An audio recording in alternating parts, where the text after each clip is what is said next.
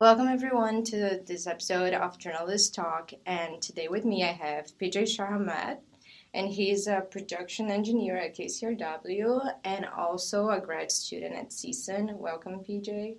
Thank you for having me. Of course, and as I do with all my guests, can you please give a brief bio about yourself?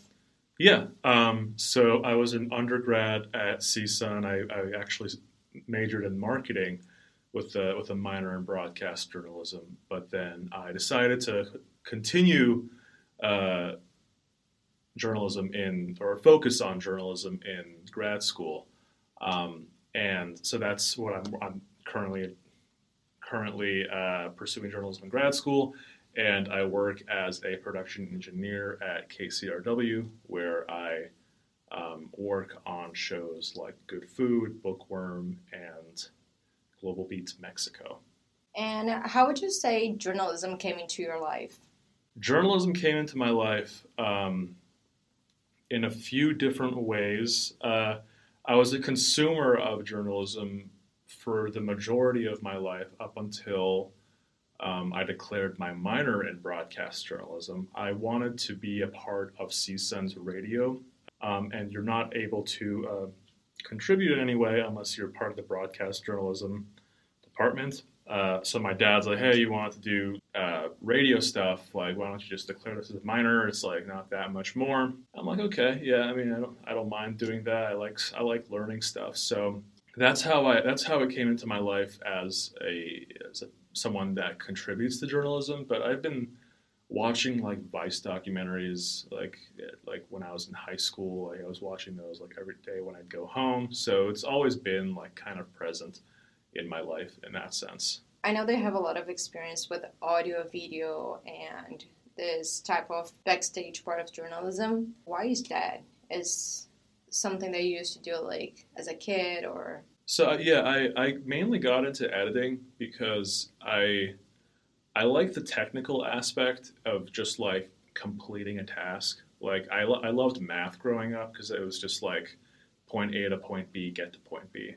That's kind of how editing feels for me. It's because I know how it's supposed to sound or how it's supposed to look, and it's just finding ways to get to that point B. I got into audio editing because I play music a little bit too, so I had this program called Ableton where I would just make like beats on, and it kind of taught me the ropes of kind of how to edit audio. Not really edit, but it was like kind of gave me an insight on what these programs can do.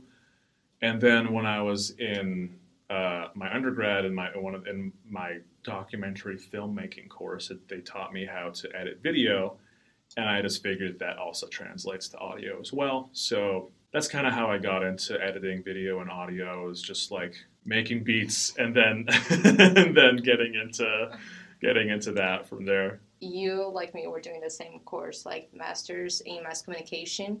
Why did you want to pursue your master's? Is that any final goals in your career and why you're taking it?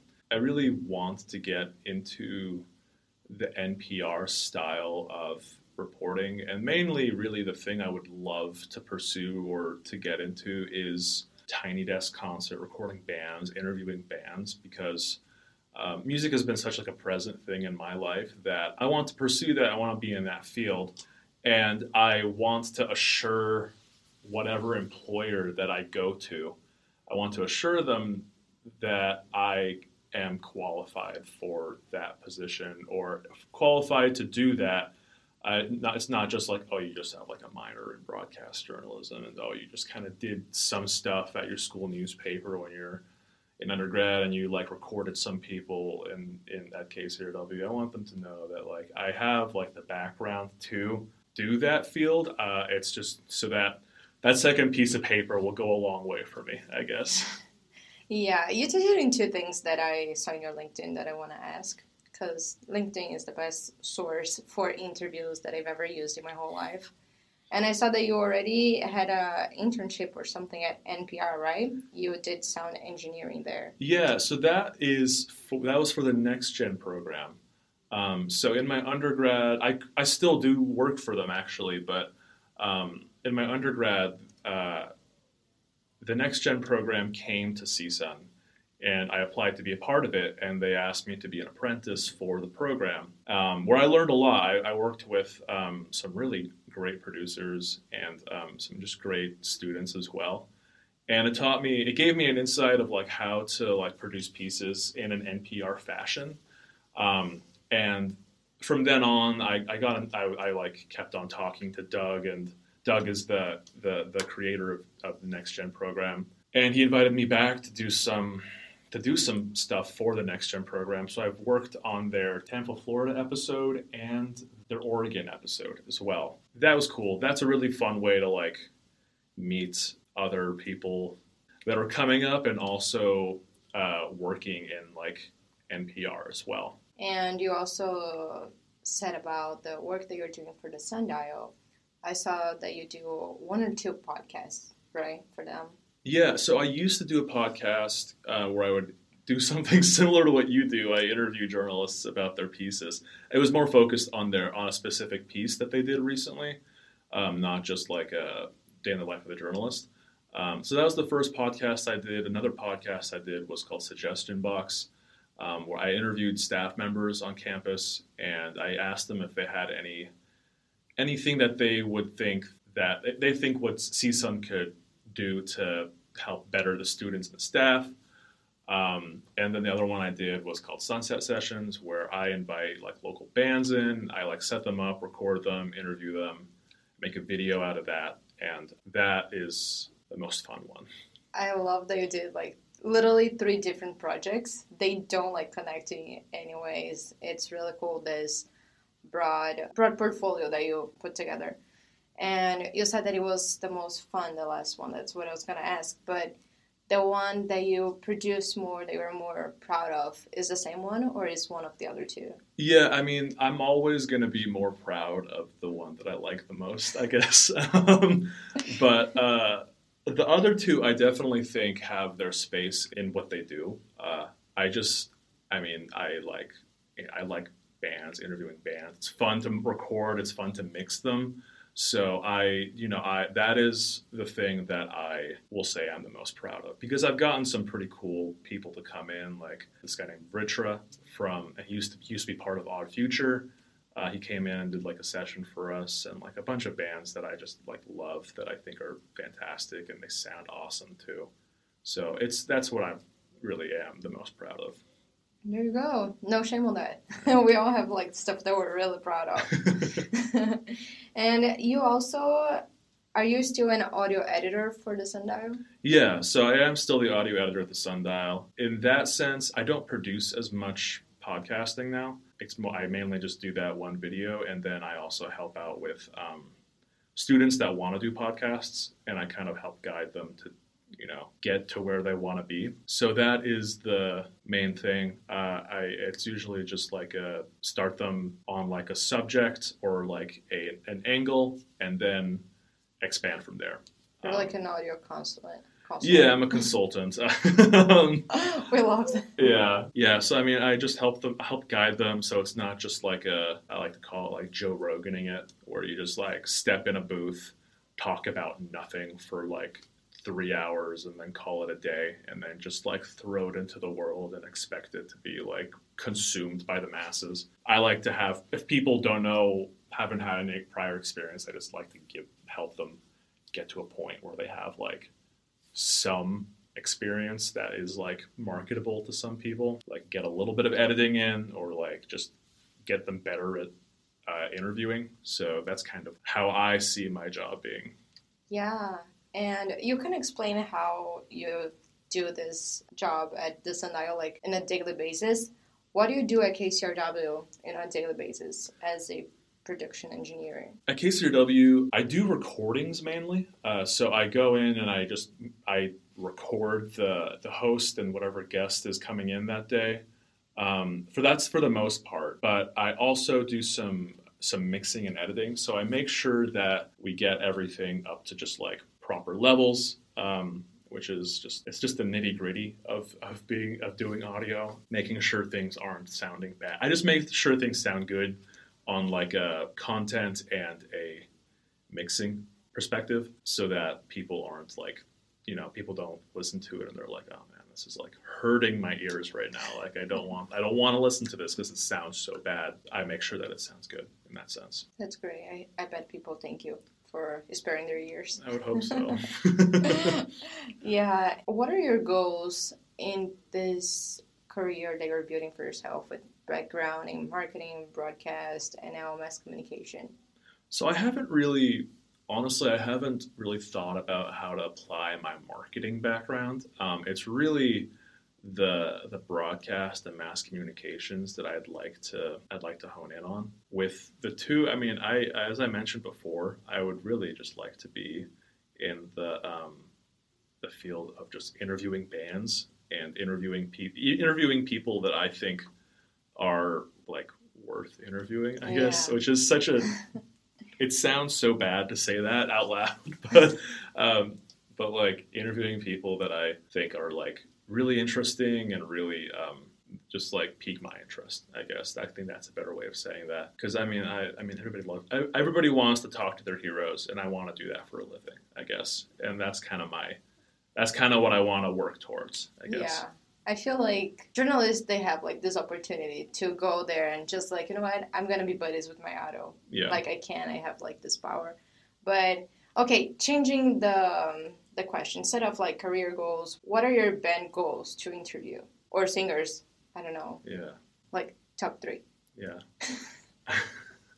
It's a hard question because my like favorites are always changing, I guess. It's okay. I can decide in a favorite, so that's why I gave you like a top 3. Yeah, I mean, it used to be Kanye or Ye, but that's kind of taken a bit of a not so much anymore. I think I'd really like to talk to big producers out there right now. Like, I think Kenny Beats would be a really interesting guy to talk to. He's so good at what he does, and I think he's really interesting. I think Rick Rubin is really interesting. And then I would want to talk to one of my favorite like high school groups. There's a guy named Chet Faker that I really like, and I would like to talk to him. All 3 of those guys, I think, are just like really good at what they do, and I just would like to pick their brain, I guess, about how they operate when making stuff. Would you consider like doing any personal projects on that, or you just want to like work at some big broadcasting company? Do you have any personal projects that you wanted to do? When I graduate, because I won't be able to work on it anymore, I want to continue my band sessions. My personal projects are what I do for a living, I guess, which is not healthy, I guess. But yeah, I want to continue the band sessions. I would like to do that of my own, like by myself, because that sounds fun. I have a bunch of gear, like just music gear that sits in my corner that I don't use that much because I'm like so busy with work. I would like to just use that to do like something. So I think those 2 things would be something that I would want to do, I guess. You love music, but you came like to the other side of music, like you came to audio producing and interviewing and stuff. Why haven't you become a musician? Because I'm not a good songwriter. So I mentioned earlier like the A to B thing, going from point A to point B. I think music is really fluid in the sense of like they've worked towards it, but they're good at songwriting and they work towards that, and that's what they're good at. I like playing, I like doing all that stuff. I just don't think I'm good at it to the point where I can be a musician, I guess. I mean, I've played all my life, but I'm just not. I don't think I ever dedicated myself fully to that craft to where I can like feel worthy of being a musician, I guess. What do you play? I played piano when I was a kid, and I'm relearning that now. I played drums when I was a kid. I'm not relearning that, but it was fun. I play a little guitar and I play some bass as well. That's nice. Yeah. You're a whole band and just yourself. Yeah, I'm a one man, not good band. Well, yeah. I mean, we cannot be everything. Yeah. Yeah. In which ways do you expect to impact people with your work in broadcasting? So part of the thing that I do with the Next Gen program, I think this is probably the most impactful work that I've done. I mean, I haven't done the work, but I've definitely assisted with doing the work. The program focuses on working with journalists of color. They prioritize journalists of color over other people, and I think that is probably like the most impactful thing that I've done, and I do want to continue doing that. Because there's a massive space for it. There's a space for it that just isn't put out to the world because a lot of journalists just are white. But like these voices, the perspectives of people of color are really vital to listen to because when you hear a white perspective for however long, so I think that route is probably my most impactful stuff that I would like to do and continue doing. And how would you do that? I think, I still work for the program, so just continue. I mean, outside of the program. Outside of the program. I think right now what I can do with it as like someone, currently what I can do with it is just assisting the people outside of the program that have been a part of that program, because there's this huge Slack channel I'm a part of. I think that's the best way I can think of right now. Other ways I can't think of, but I try to do that. I try to help people in like CSUN's program as much as I can. Like I don't charge people at CSUN because they're students usually. So I think that's like my way of doing that. And you mentioned earlier a little bit about documentaries and that side of like audio production, which is mainly like video. Wouldn't you want to do something in front of the cameras or just like work on this other side of broadcasting, going more to like TV broadcasting? It's funny, video broadcasting does not interest me one bit for some reason. It like ABC and NBC, totally like valid programming, totally valid like perspectives. I think what I really like, I don't like just hard news. I think I like stories a lot. And I think that's the perspective that I love from NPR, the part where it's not hard news from Vice News. But I think that's really what it is. I mean, if the video was story-based, like PBS programming, I think interests me, honestly. But like, I don't see that much. I mean, this is just me from my perspective where I haven't even like tried to indulge in that kind of programming. But like when I graduate and I can't find a job, and they're like, "Hey, come work video," I'll be like, "Okay." So, beggars can't be choosers in that situation. We're all about trying to find jobs. Yeah, so graduation. That's where I'm at. I'm somewhere. Yeah, you're in between point A to point B. Exactly. Almost there. I think you're almost graduating grad school, right? Yeah, in spring of 2023. Yay. So you have a base of like what you want to do in your thesis already? I do. So I'm focusing on the representation of MENA, Middle East and North African people. Initially, it was focused on their representation in the census because they have to check off that we're white. I'm Iranian. I'm part of MENA. We have to check off that we're white because we're Caucasian, technically. I get it, because Brazilians, they sometimes are not considered Latinos. Really? When I put, like, in some like, forms. Because sometimes they have, like, listed all the countries they speak Spanish. Yeah. And then I have to put others and write Brazilian. I'm like, I'm Latino. Yeah, it feels very, like they're excluding. Yeah. It feels like a very excluding thing. Yeah. So it's the misrepresentation of like having to identify as white, and then that kind of expanded weirdly into like how Middle Eastern people perceive themselves sometimes, because from the people I've talked to, some of them are like, yeah, I am not white, like I'm absolutely not white, like definitely like a person of color. And then I talked to a few other people, and they're like, I don't know if I'm white. Like, I feel like I'm kind of white, and I feel like I'm kind of not white. And then I'm trying to get my fourth interview, but there are people out there that are like, I'm white. Like, I consider myself white, and I identify with like the white. It's really interesting when people do that, because I don't consider. Personally, this is my opinion, I don't consider Middle Eastern people or people in MENA as white. I think they're far from it. White people don't get stopped at the airport. white people don't. They're not like targeted because of their race or religion. White people go through life on easy mode. So Yeah. You heard. If you identify as Amina, contact me and I'm going to put you in contact with BJ. Yeah, thank you.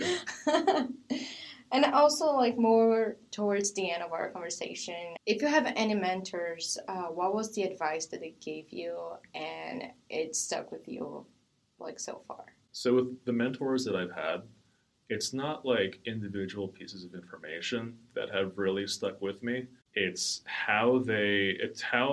it's kind of mimicking their behavior, which has kind of stuck with me. It's like thought process. Because when I was an intern at KCRW, I tried to be a sponge. I tried to absorb as much as possible. It's really just like trying to just take in as much as I could, mimic as much as I could.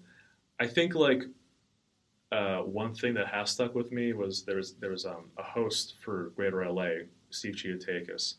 I was talking to him, and he said that like he's just constantly very interested in things like he's always questioning things. He's always trying to figure out like what's why, like the why of things. And he's such a smart guy, and I think that is something that kind of stuck with me. I think that's personally the advice that I heard like throughout my podcast, the one that I like the most, because my mom calls me annoying when I ask, like, the why of everything. Yeah. And I know that she's hearing because she always listens to my podcast and she cannot say no.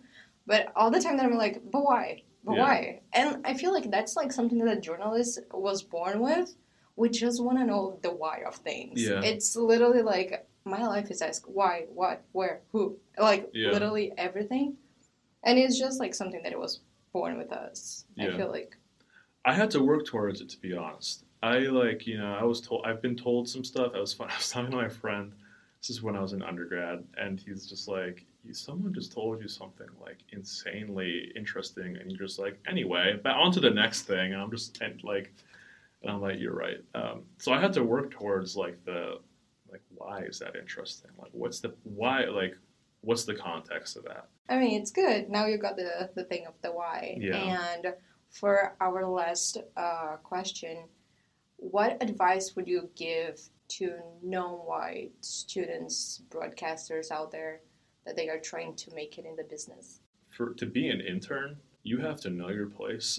To be an intern at because I went in as an intern knowing that I don't know everything, knowing that I'm there to learn.